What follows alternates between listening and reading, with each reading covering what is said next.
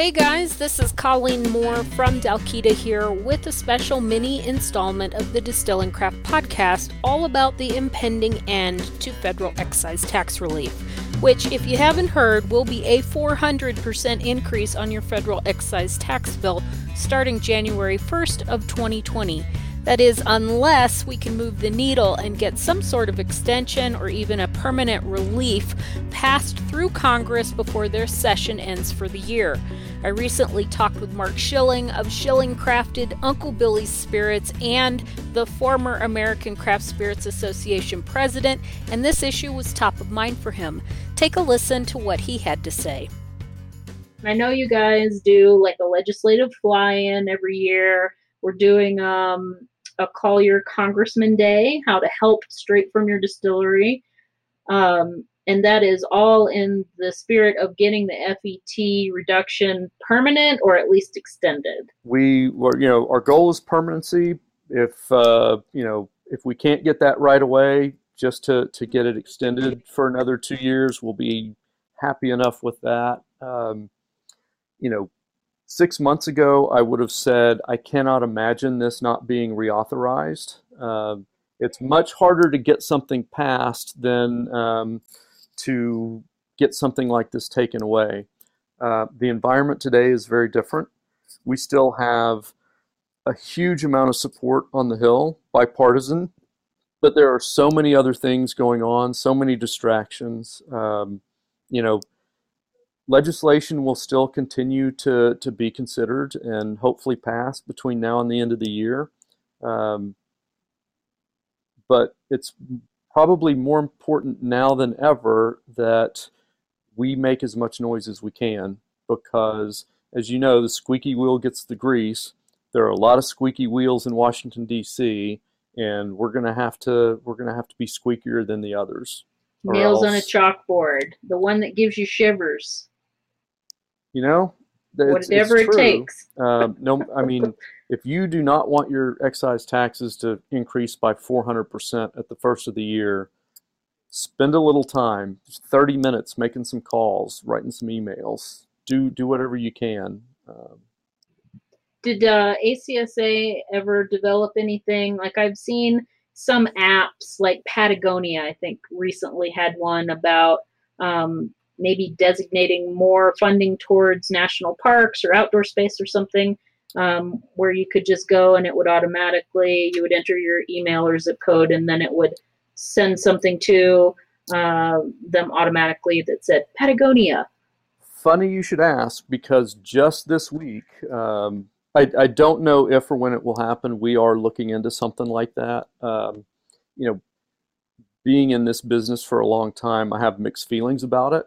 It's kind of gimmicky, but it could work once. It's kind of astroturfy. It's kind of, if I'm sitting at my desk as a staffer at the Capitol and I get swamped with a bunch of emails that are the same thing over and over, I'm going to count them, but I'm also going to say, well, this is just some automated thing, right? I prefer people to make an actual phone call or write an email's better. Letters, you can't get through the postal system there, efficiently these days. But call the office, figure out who the right staff person is to talk to, send a follow-up email, and personalize it. Talk about your particular distillery, your customers, your employees, all of the things that matter to you. Invite your guys out to visit your distillery, give them a tour. Talk about the impact on the economy, the sales taxes, property taxes, payroll taxes, all of the things that you do for your community. If you're buying grains from local farmers, you're impacting agriculture. He doesn't care about the farmers, though. Well, somebody does. Somebody does. The farmer's wife does. Yeah. Or the farmer's husband. They're right. Equal opportunity. Absolutely. So. Or the farmer's kid who is starting his first year at an expensive college down the road. Which is ideally agricultural school, because all of our farmers are retiring. So your final plug, anything you want. What would you like to impart to the world, or at least the Distilling Craft podcast viewers, FET? Well, honestly, I mean, we've already talked about it, and I think people know my passion for getting the excise tax reduction made permanent. It's an important deal. It's it's the lifeblood of this business right now, especially for the small guys. But it's so important, and there are probably 2,000 distilleries around the country today in some level of operation. We have, I would guess, maybe 10% of those have been actively engaged in the issue in some way, shape, or form. We need everybody to be involved, and we need to get this done and made permanent and settled so we can get back to the business of making good stuff. Do you want to paint an apocalyptic picture of what happens if FET doesn't pass? Sure. Look at your most people, I think, probably are doing biweekly tax returns. Look at those and multiply by 4 and think about what that will do to your bottom line. Think about whether or not you're going to have to let somebody go, or right, or you're going to have to cut back on benefits or cut your marketing budget. What are you going to do to yeah, exactly. Yeah, that's a pretty bleak.